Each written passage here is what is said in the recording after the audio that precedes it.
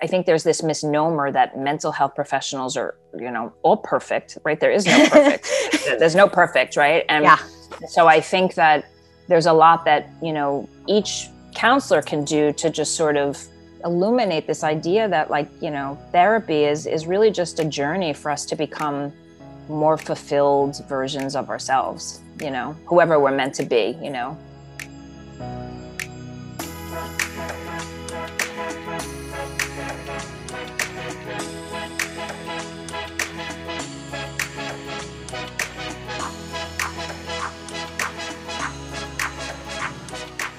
All right. Hello and welcome back to You Need a Counselor podcast. My name is Julie Johnson. I'm the president and founder of Heart and Solutions. So if you are listening in Iowa and you understand or realize that you need a counselor, definitely give us a call at Heart and Solutions. We are doing in-person telehealth and in school for the next couple of weeks, still, as well as the in-home behavioral health service for kids. I'm Krista Brown. I am the Vice President at Heart and Solutions. So I am in charge of that behavioral health for kids counseling service that Julie just mentioned. We go in home and work with kids on different behavioral skills, ages 4 to 18. We can also do telehealth right now as well in all of our locations throughout the state. And this is our podcast, You Need a Counselor. So we are designed for people curious about counseling, but have barriers keeping them from experiencing the benefits of counseling. Our mission is to share stories about counseling, good, bad, and indifferent, and spread the message that everyone can benefit from mental health and behavioral health counseling services. Yeah, so we post on Sunday nights at 5 p.m. Central, and we are always advocating to batch up your tasks and do them once a week instead of spreading them out throughout the week. So Sunday nights, 5 p.m. Central, Krista and I will be putting away our clean laundry, putting away our outfits to decrease our decision fatigue for the week, putting together all of our outfits on Sunday night so that we have clean clothes for the week. And if you listen to us on Sunday night, you get the latest episode, and it gives you that entire week to either get scheduled with your counselor, to call and get set up with a new counselor, or to send us a message. If you're in a different state and we can't see you at Heart and Solutions, that's okay. Send us a message. We will find you a counselor to get set up in your zip code. So we are very, very excited today. We've got a very special guest from New York. We've got Dr. Renee Exelbert. Welcome, Renee. Thank you for being here. I'm so happy to be here. Thank you so much for having me. Thank you. So I'm going to brag on Dr. Renee Exelbert a little bit. Renee is a licensed psychologist and is the founder and the director of the Metamorphosis Center for Psychological and Physical Change. So from that title, we know, gosh, she integrates that physical side of our health and our wellness with our mental health, our psychotherapy side of our wellness. So I just love this connection, this mind-body connection that we're going to get to talk about today. So the Metamorphosis Center for Psychological and Physical Change, if you are in New York, you can look them up in Manhasset and in Nyack, New York. So if you are anywhere close to those locations, definitely reach out to the Metamorphosis Center for that fusion of psychotherapy and physical well-being and fitness. So Dr. Exelbert is also an adjunct professor for the Department of Applied Psychology at New York University at the Steinhardt School of Culture. So really, really cool there. And then we're really excited to hear about this. So there is a memoir that Dr. Exelbert has recently written and released. It's called Chemo Muscles. And this is, I'm so excited to hear about this, this memoir that's come out. So I'm going to let you, Dr. Renee, I'd love to hear more about what is Chemo Muscles and tell us about this memoir. So Chemo Muscles, Lessons Learned from Being a Psycho-Oncologist and Cancer Patient. It journals my experience of working in a pediatric cancer center for 6 years as a psycho-oncologist. So I worked with children who were diagnosed with cancer and their families. So I was a psychologist there for 6 years, and I learned a whole bunch about how to help kids going through cancer, how to help their families. I learned a lot about coping techniques and psychological theory to support the wellness journey. And I also saw a lot of things on the healthcare side, how people and healthcare providers treat patients. And so I loved that work. And right when I decided to leave, I was diagnosed with my own cancer. So the doctor became the patient. So my memoir details my experience of having cancer in a very raw, vulnerable way. But it also talks a lot about coping techniques, ways for people with cancer to be empowered, friends and family, things that they often say that are helpful, things that aren't helpful, and ways that healthcare providers can better and more effectively help patients in general, how we can treat them with dignity, care, and respect. Wow. Wow. What an interesting perspective you have, where you've been on both sides, where you've been a provider and you've helped families who've been diagnosed with cancer. And then you've gone through that process as a patient too. Yeah. What are some of the key things that you experienced as you were going through as a patient? Did you have any changes in perspective? I think one of the things that I confronted most powerfully was the sheer level of disempowerment that patients experience, and how, as healthcare providers, we have no idea how much we can impact somebody's journey. Really, just from getting to know them as a full person, not seeing them as a diagnosis, but seeing them as an individual with a diagnosis, which is also something that we obviously hope to do in the mental health fields as well, right? See them as a whole person, also pay close attention to our nonverbal language, right? We can say so much nonverbally that people are really picking up on, even in terms of relaying test results, right? Not returning calls, returning them in a timely manner when somebody is really anxious, the way that individuals can deal with somebody with a medical history. There's a lot of things that I learned. Some of them I saw as a healthcare provider, and some I didn't see until I was a patient. But both experiences really illuminated a lot of things that I think need further work in the future for patients in general. Yeah, it sounds like even before you got your diagnosis, as you were working with families, you were seeing this disempowerment happening with families, with patients, and where there was it sounds like there was a lot of anxiety that you were picking up on and helping people through. And then some of the practices that you were seeing were just not empowering those families. Right. And I don't think that it's even something that we can always control. I think that, when people are going through a trauma, by that very nature, they are, terribly frightened. They're waiting for answers. They feel in many ways that their fate and destiny lies in the healthcare provider's hands. And so they are picking up on the smallest level of information because they're so desperate for some sense of power and control that even when you walk into a room, when I used to walk into a child's room as a psychologist to play video games, parents would want to know what information I knew and, what I may be withholding.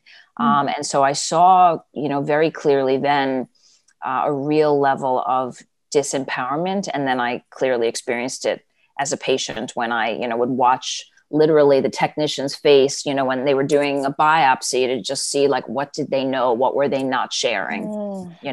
It seems like there's kind of this sense, and I can definitely relate with this sense of like, well, my medical providers, are they telling me everything that I need? And also, are decisions being made for me or for my child without my input? And I think that is something that I think is natural that we would be aware of in any kind of health situation. So I think that things like just recognizing that is normal. So if I go into my doctor and I get any kind of procedure or I get any kind of diagnosis, that it's natural that I'm going to have those thoughts or those concerns. I want to know everything. Absolutely. And part of getting any diagnosis is having to accept that there are so many unknowns. Absolutely. And it's really contingent on, so many things are contingent on the way that the healthcare provider deals with us. When you're a patient, whether that be coming to someone for physical, medical, emotional services, you're often worried. If you're going for a medical procedure, there's a hierarchy, right, between provider and patient. Sometimes you have to wear a robe, you're very vulnerable, right? Sometimes you're ill, you're weak.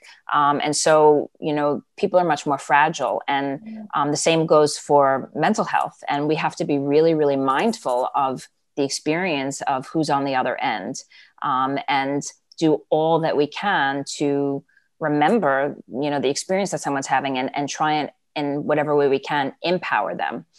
So not only did my experience as a patient dramatically help me in my work as a therapist, but I write about these things because I think that we all have a lot to learn in terms of how to treat other people with, the greatest level of care. Yes. So when you were I just think it's so amazing that you took these two experiences that you had on totally different sides of provider and patient, and you were able to put them together into this memoir in a way that is really going to be helpful to so many people who are experiencing this, because there is sometimes a disconnect between provider and patient. And to be able to hear both sides of that, I think is so huge for somebody who maybe has just been diagnosed with cancer or with any kind of life-threatening diagnosis, or if their child has been.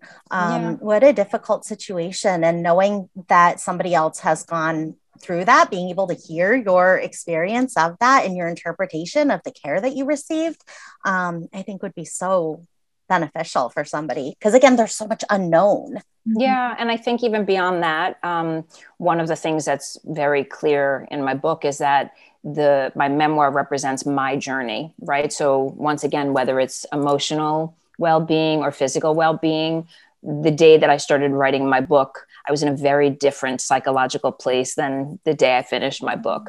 I had to go through so much identity change and so much growth and development on my own to be able to write the book. The book took me 7 years. And I wasn't writing for 7 years. I shelved the book for a long time because identity-wise, I wasn't really ready to put myself out there to the world in such a vulnerable way, psychologically and physically, right?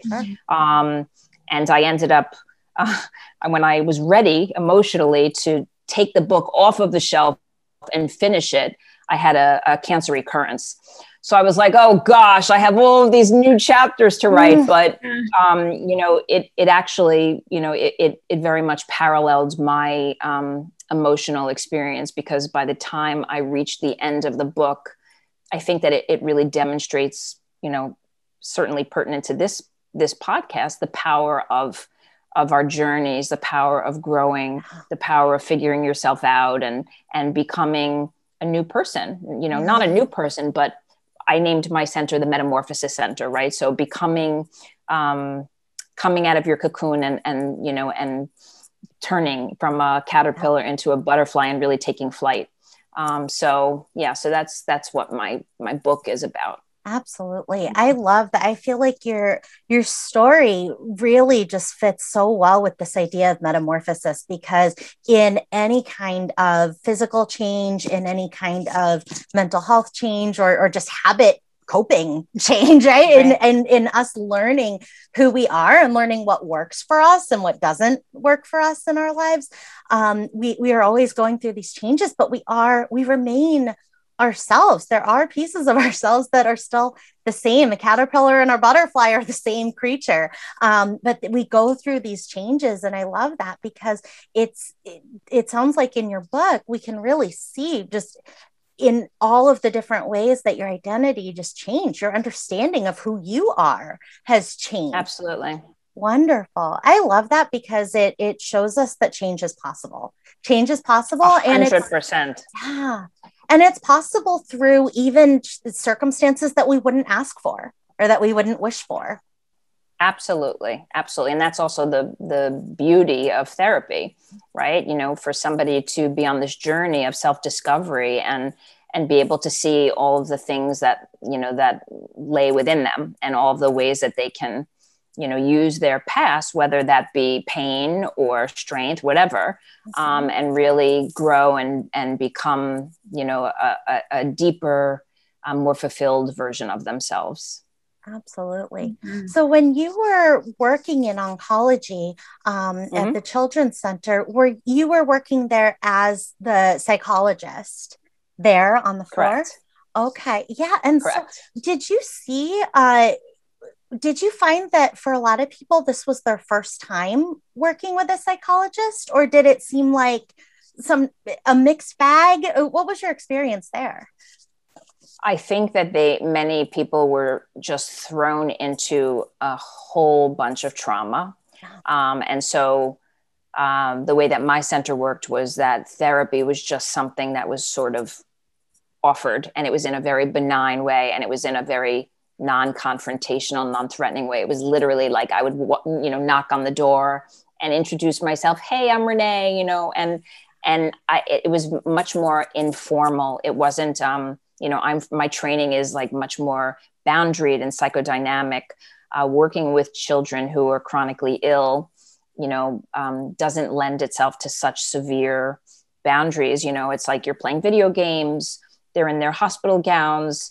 You might be sitting there having McDonald's with them, and and then all of a sudden they get sick, right? And you have to leave the room, and and once again, like a real level of vulnerability and disempowerment. And so many people had never experienced therapy, and I think that one of the things it taught me is that there's a lot of ways to be in a therapeutic relationship. I would walk with some of the siblings of these kids, and they didn't want to be in therapy, right? So we would walk from the cancer center down the street and go sit under a tree and have chocolate milk, right? But like the conversations that we would have in that maybe 30 minutes was really therapeutic.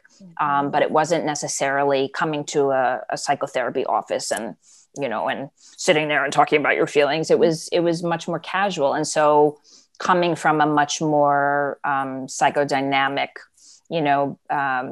program, it also it taught me that there are lots of ways that we can practice. And since then I do practice in many ways out of the box. And even the idea of integrating exercise with psychotherapy is definitely something that's less formalized, and not traditional psychotherapy, but super cool and super helpful, and I have found to be like really, really powerful for people. Yeah, I love that because I could see so many families, maybe you have young children and then this happens where your child gets a diagnosis. Now they're in the hospital, you're living in the hospital basically. And that change being maybe the first time that they've experienced a counselor of any kind. There's so much stigma around counseling and, that very structured, come to my office, come sit in the chair and talk to me kind of approach that is very useful. But in a situation like this where people they're in survival mode, these families are fighting to survive. And so I love this idea that this could be their first interaction with a counselor, and for that to be so specific to what they needed in that moment is a wonderful representation of counseling in general. Opens the door for the next time that they maybe need a counselor and have that open experience of, well, I saw that one counselor at the hospital and that was okay. Right? That's so right. And that's very important. That's very important, right? I always teach that to my students. They're getting their master's degrees to become licensed mental health counselors. And I always say, like, if this is somebody's first experience, like even if they come to you once, right, and and they have a decent experience, you have now set the stage for a future relationship that could be really beneficial. And it might not be with you, and it might not be for 5 years from now, but they have in their brain that it's not so terrible. Yes. Right? I love it's the Metamorphosis Center makes me also think about butterfly effect, right? And so for our listeners, if you're on the fence about counseling, just this idea that, that first counselor you meet might be a counselor, a psychologist at a hospital, right? When you're not actively looking to see a counselor. If you have that experience, then what a great way to open that door for future counseling. And the fact that counseling can look so many different ways. I love this example of going for a walk and drinking chocolate milk outside, because that's so therapeutically appropriate for that situation. But I think that, the general public, I always think like, gosh, if I wasn't in this field, what would I think about counselors and what would I think about counseling? It's not great. I love this imagery of just being able to be in a hospital room with somebody and eat McDonald's or play video games or read a bedtime story. I just think it's wonderful because we are even if we're doing traditional psychotherapy and we're going into somebody's office and we're sitting down, we're in a vulnerable place. Absolutely. Absolutely. And I do think when you say, when you just said, like, you don't know necessarily if you would think highly of, counseling, right? I think some of that is the way that, therapy is portrayed sometimes in the media. And I also think that, it's really important for mental health professionals to, I try really hard to show the people who come to see me that I'm not perfect either, right? Like, this is life. Like, we're all on a continuum. We're all trying to, just become the best version of ourselves. Right. And I think that the more that we can put that out there, that like, I think there's this misnomer that mental health professionals are, all perfect, right? There is no perfect. There's no perfect, right? And so I think that there's a lot that, each counselor can do to just sort of, illuminate this idea that, like, therapy is really just a journey for us to become more fulfilled versions of ourselves, whoever we're meant to be, Yeah, absolutely. I love that. It reminds me of, when I was 5, I used to say to my mom, I don't know which boy in my class I'm going to marry. Okay. And my mom would be like, you don't know who, like, you haven't met him yet, probably. Right. But it reminds me of this idea, because we're able to say, gosh, I don't know who I'm going to be in 10 years. I don't know who I'm going to be in 20 years, and that's okay. That's great. And I love this idea that no counselors are perfect, because they wouldn't have let me through school then if I had to be, right? There is no perfect. None of us would be. There is no perfect. We couldn't be. Yeah. There is no perfect. Like, we're all just different. Right. And so, even being able to give somebody psychoeducation, right, that there is no perfect, that it's not about meeting somebody else's idea of what they think you should be, that, our jobs as human beings is to just figure out what makes us tick, what makes us happy, right? Like, what, how do we want to exist in the world, right? And so as therapists, our job is to just help people figure that out for themselves, right? Not what their mother wants, not what their father wants, not what their boss wants, right? But like, what makes them happy? What lights them up inside? What makes them who they are, right? And so sometimes, that's a really important thing when people say, like, why should I see a therapist, right? It's like, I can talk to my mother, or I can talk to my friends about this. I don't need to pay somebody, right? But like, many times when you're talking to your mother or your friend, right, you're getting their version of who they think you should be.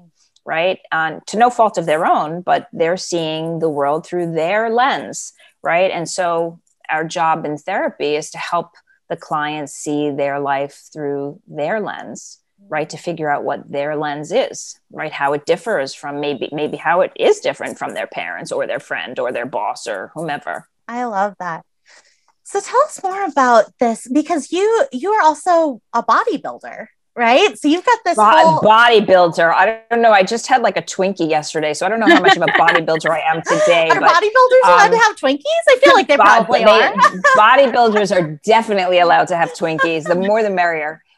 So I am a personal trainer, and I became a personal trainer really as I was healing from my first cancer. I was, when you have cancer, you feel completely disconnected from your body. And in many ways, you feel like your body betrayed you.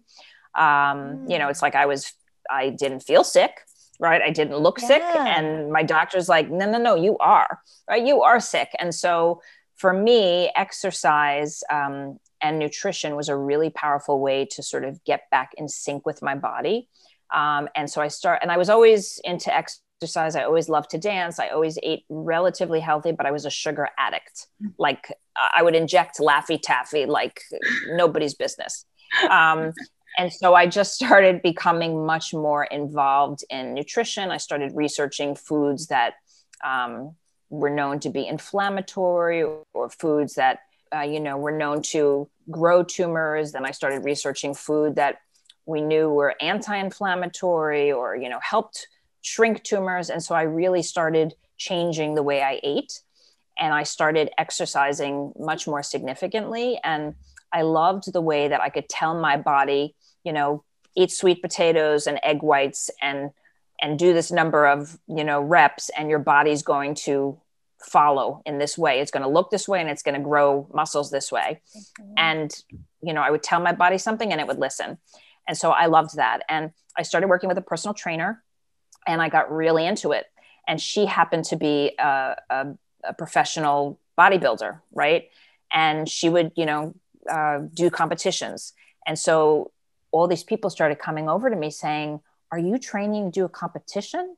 And I'm like, "What is this? What is this competition?" And so my coach, she told me what she does. And I'm like, "There's no way in the world that you will ever see me standing on stage in a bikini and stripper heels and flexing my muscles. It will never, ever happen." And I started getting more and more into it. And more people started saying, "Are you competing to do a show?" And it was around the time of my 4 years out of having had cancer that I started thinking, you know what? It might be kind of cool to commemorate my 5-year anniversary out of having had cancer by doing a show. And so I asked my trainer, I'm like, what's involved? Okay, tell me about the stripper heels. What do I have to do? Where do I get them? And where do I get the stripper heels? And, and so it was really, I was already really so focused and living that life that it was really just about like really tweaking things and making my diet, even more regimented. And on my 5th year anniversary, right around the exact same time, actually, I did my first competition. And it was a very beautiful, empowering experience. I never would have thought ever that it would have been something that I did, but I actually found it extremely empowering. And I actually won in my division, my first show, which was super cool. And I did one more show a couple of years later. And, it's been a few years since I've actually competed. As you get older, it gets a little bit harder to make your body do certain things, but I would like to do another competition, but in the interim, I actually became a personal trainer. And then I started integrating psychotherapy and exercise. I came up with this idea because I was already a psychologist, and I had many people coming to me for therapy, many middle-aged women who were depressed or, adolescents who were being bullied. And I would find myself talking to them about the merits of exercise and how empowering it was and why they should do it, and gives our brain serotonin, which helps reduce anxiety and depression and helps us like a host of, only proven thing to combat dementia, like so many benefits. And I realized that I was talking about it so much, but I wasn't legally allowed to be doing like squats with them. Right. And so I ended up becoming a personal trainer. And then I opened this center, the Metamorphosis Center for Psychological and Physical Change, which name is obviously very significant to me personally. And so I have this crazy setup. First of all, my office was previously owned by 2 interior decorators. So they had their way with the paint. I have hot pink and turquoise crazy walls and chandeliers and butterflies and sunflowers all over my office. It's a funky, eclectic space. And half of my office is a gym, a little gym, but I've got my dumbbells and my bench press and my TRX. And then the other half is stodgy psychotherapy with my mahogany desk and my diplomas. And, and so I offer it as a service. If somebody wants to integrate the two, it's available. And, it also depends on the individual person, what we're working on. And if I think it could be helpful, or if they think it could be helpful. And it's a beautiful compilation of two of my passions. And I think that mind body is so important. I don't think that we can look at emotions without understanding physicality, and vice versa. I don't think we can look at our bodies without understanding how illness and our physical state of being is, can be very much impacting our emotional experience. So I think that really understanding, the interplay is so critical. And I incorporate a lot of visual imagery. So for instance, I may be working with a kid who's being bullied, and I may have him or her, close their eyes and envision this superhero or a stronger version of themselves, right? And at the same time, they'll be doing bicep curls, and we'll maybe even talk about, we'll even say mantras out loud, like I am bringing strength to myself, and I am, infusing my body with strength. And it's a very powerful experience. And I believe in it wholeheartedly. It was something that I utilized in my journey with cancer, and it's something that I use with my own clients. And I just think that it's so unique and special.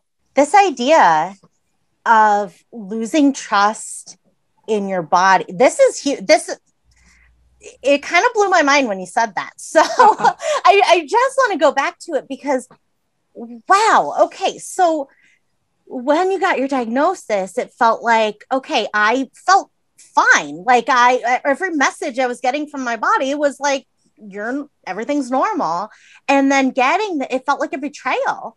And so trust was broken there. And I love this idea that you can intentionally build that trust back, that you acknowledge that trust was broken, and that you intentionally set out to build that trust back between your mind and your body. This is a very powerful thing in therapy as well, right? We know that resilience is a mental muscle. Resilience isn't something that you're born with.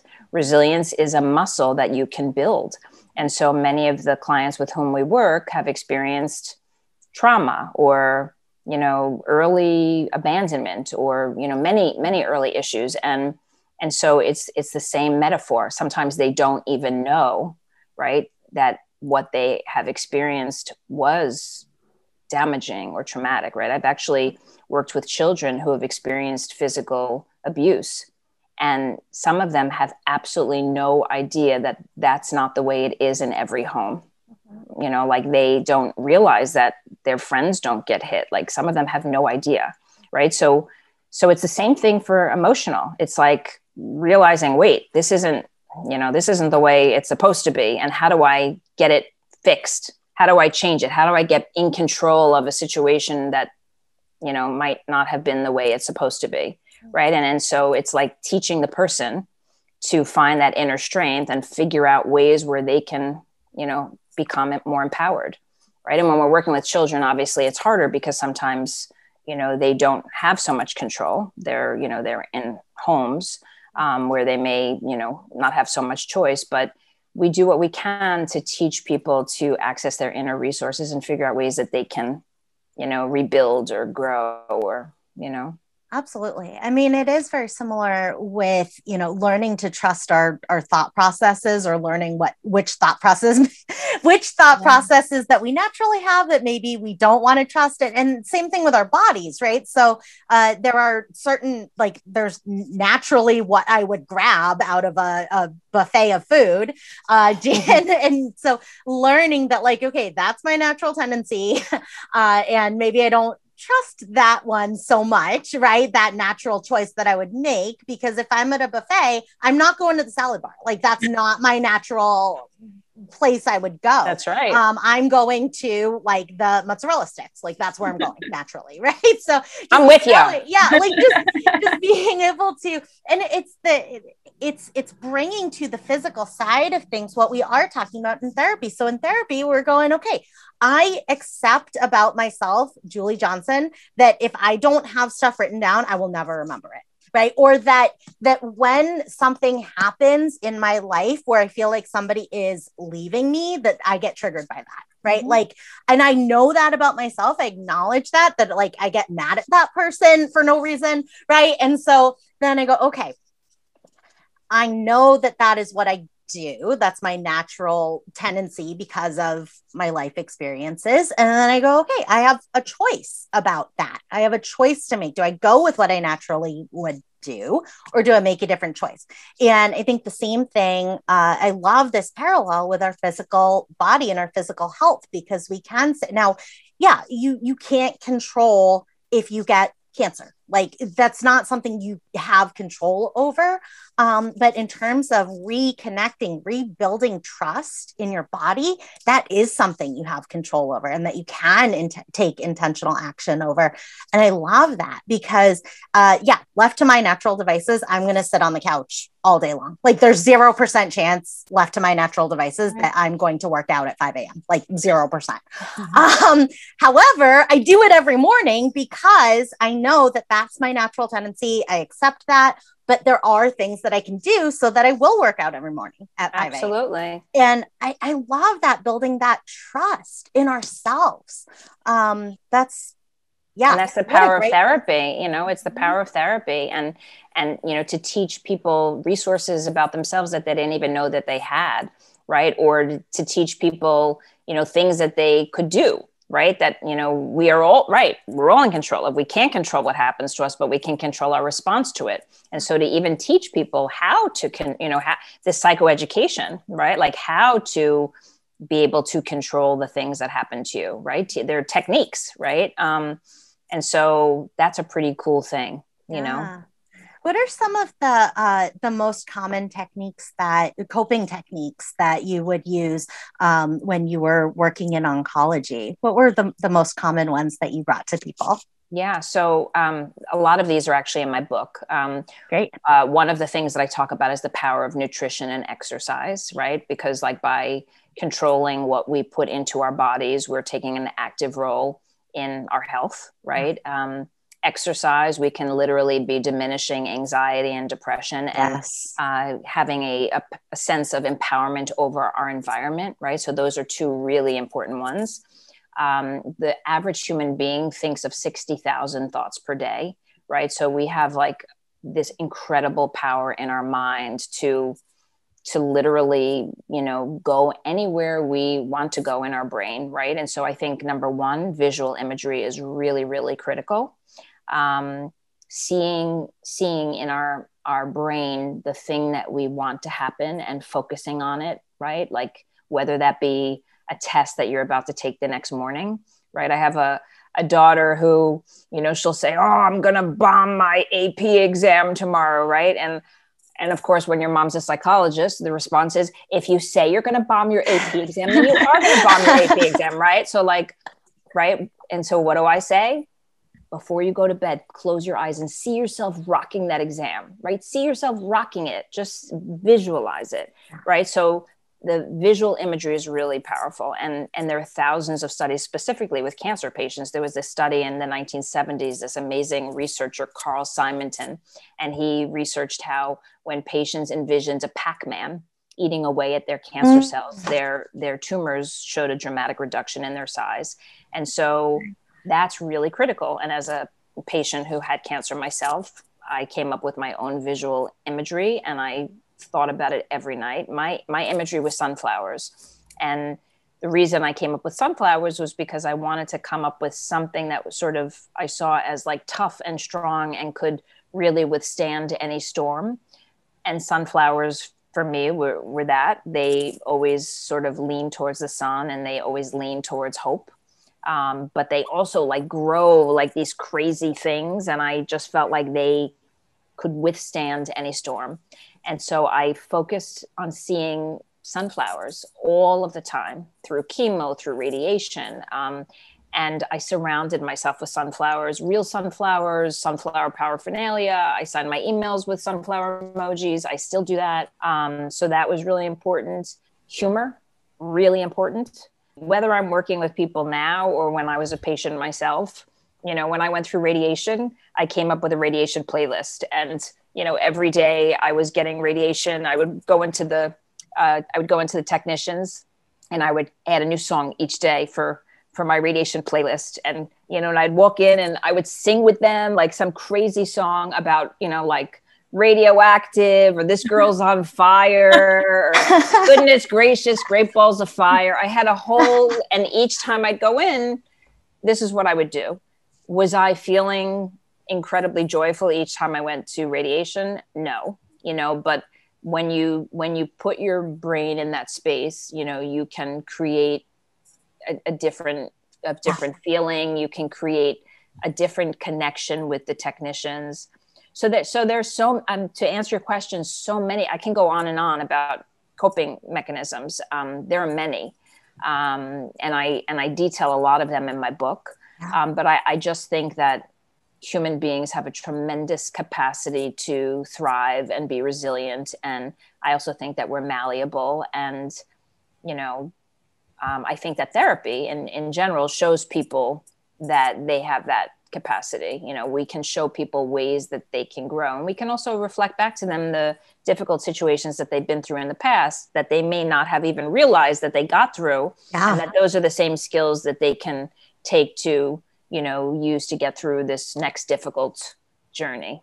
Absolutely. Absolutely. I love that. I mean, being able to see the time frame in your book can help other people to reflect back on those times for themselves. They're not going to have the same experience. They're not going to have the same identity shifts throughout, but they are going to experience changes in themselves and being able to say, hey, I see these changes in Renee.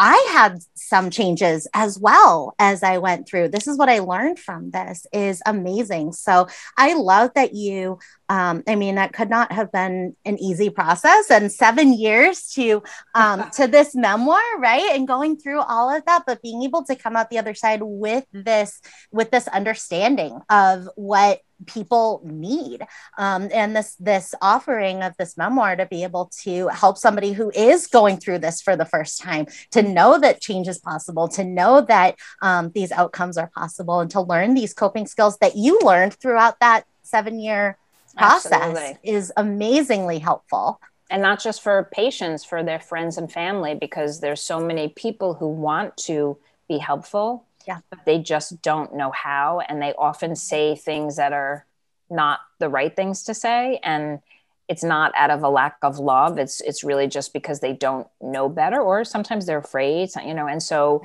I talk about a lot of things that people can do to, you know, more effectively help, and healthcare providers too. That's a big one. Yeah. I love that. So I am definitely going to be ordering one of these books. So how do we order this book, or how do we get to read this book? It's on Amazon, and it's you know, it's lessons learned from chemo muscles. Now you fully understand the title, Chemo Muscles: Lessons Learned from Being a Psycho-Oncologist and Cancer Patient. Wonderful. So available on Amazon. And then for listeners who are in New York, who live near Manhasset or Nyack, New York, how do they get in touch with you to get signed up for services at the Metamorphosis Center? My website is drexelbert.com. This is a tough one. drexelbert.com. drexelbert.com. And I'm on LinkedIn and Twitter and Instagram and all that cool stuff. Perfect. All right. Well, thank you so much for being here and for sharing your story. Thank you. We look forward to reading more in Chemo Muscles and getting to learn from that. I'm Dr. Renee Exelbert, and I need a counselor. Mm-hmm. Yes. Yay. Thank you so much. Thank you so much for being here and for sharing your story. It's been so educational for us as well. Thank you so much for having me. I really appreciate it. Absolutely. All right. So if you are in New York, definitely get in touch with the Metamorphosis Center. If you are in Iowa, get in touch with Heart and Solutions, 800-531-4236. If you're in a different state, send us a message on Facebook Messenger at You Need a Counselor Podcast, or on Instagram, DM at You Need a Counselor Podcast. Send us a message if you're in a different state. Send us your zip code, and we will send you some people to connect with, some counselors to connect with in your area as well. Like Julie mentioned at the beginning, we post every Sunday night at 5 p.m. Central. So save up your laundry from the week, put that away while you listen to our new episode, and we can help you get ready to call a counselor that week to get set up with services as well. Absolutely. If you've got questions for Dr. Renee Exelbert as well, we'd love to have her on the show again to answer those questions that you guys might have. So go ahead and send those to us as well on Facebook or on Instagram. I'm Crystal Brown. And I'm Julie Johnson, and we need a counselor. And so do you. Bye. Bye.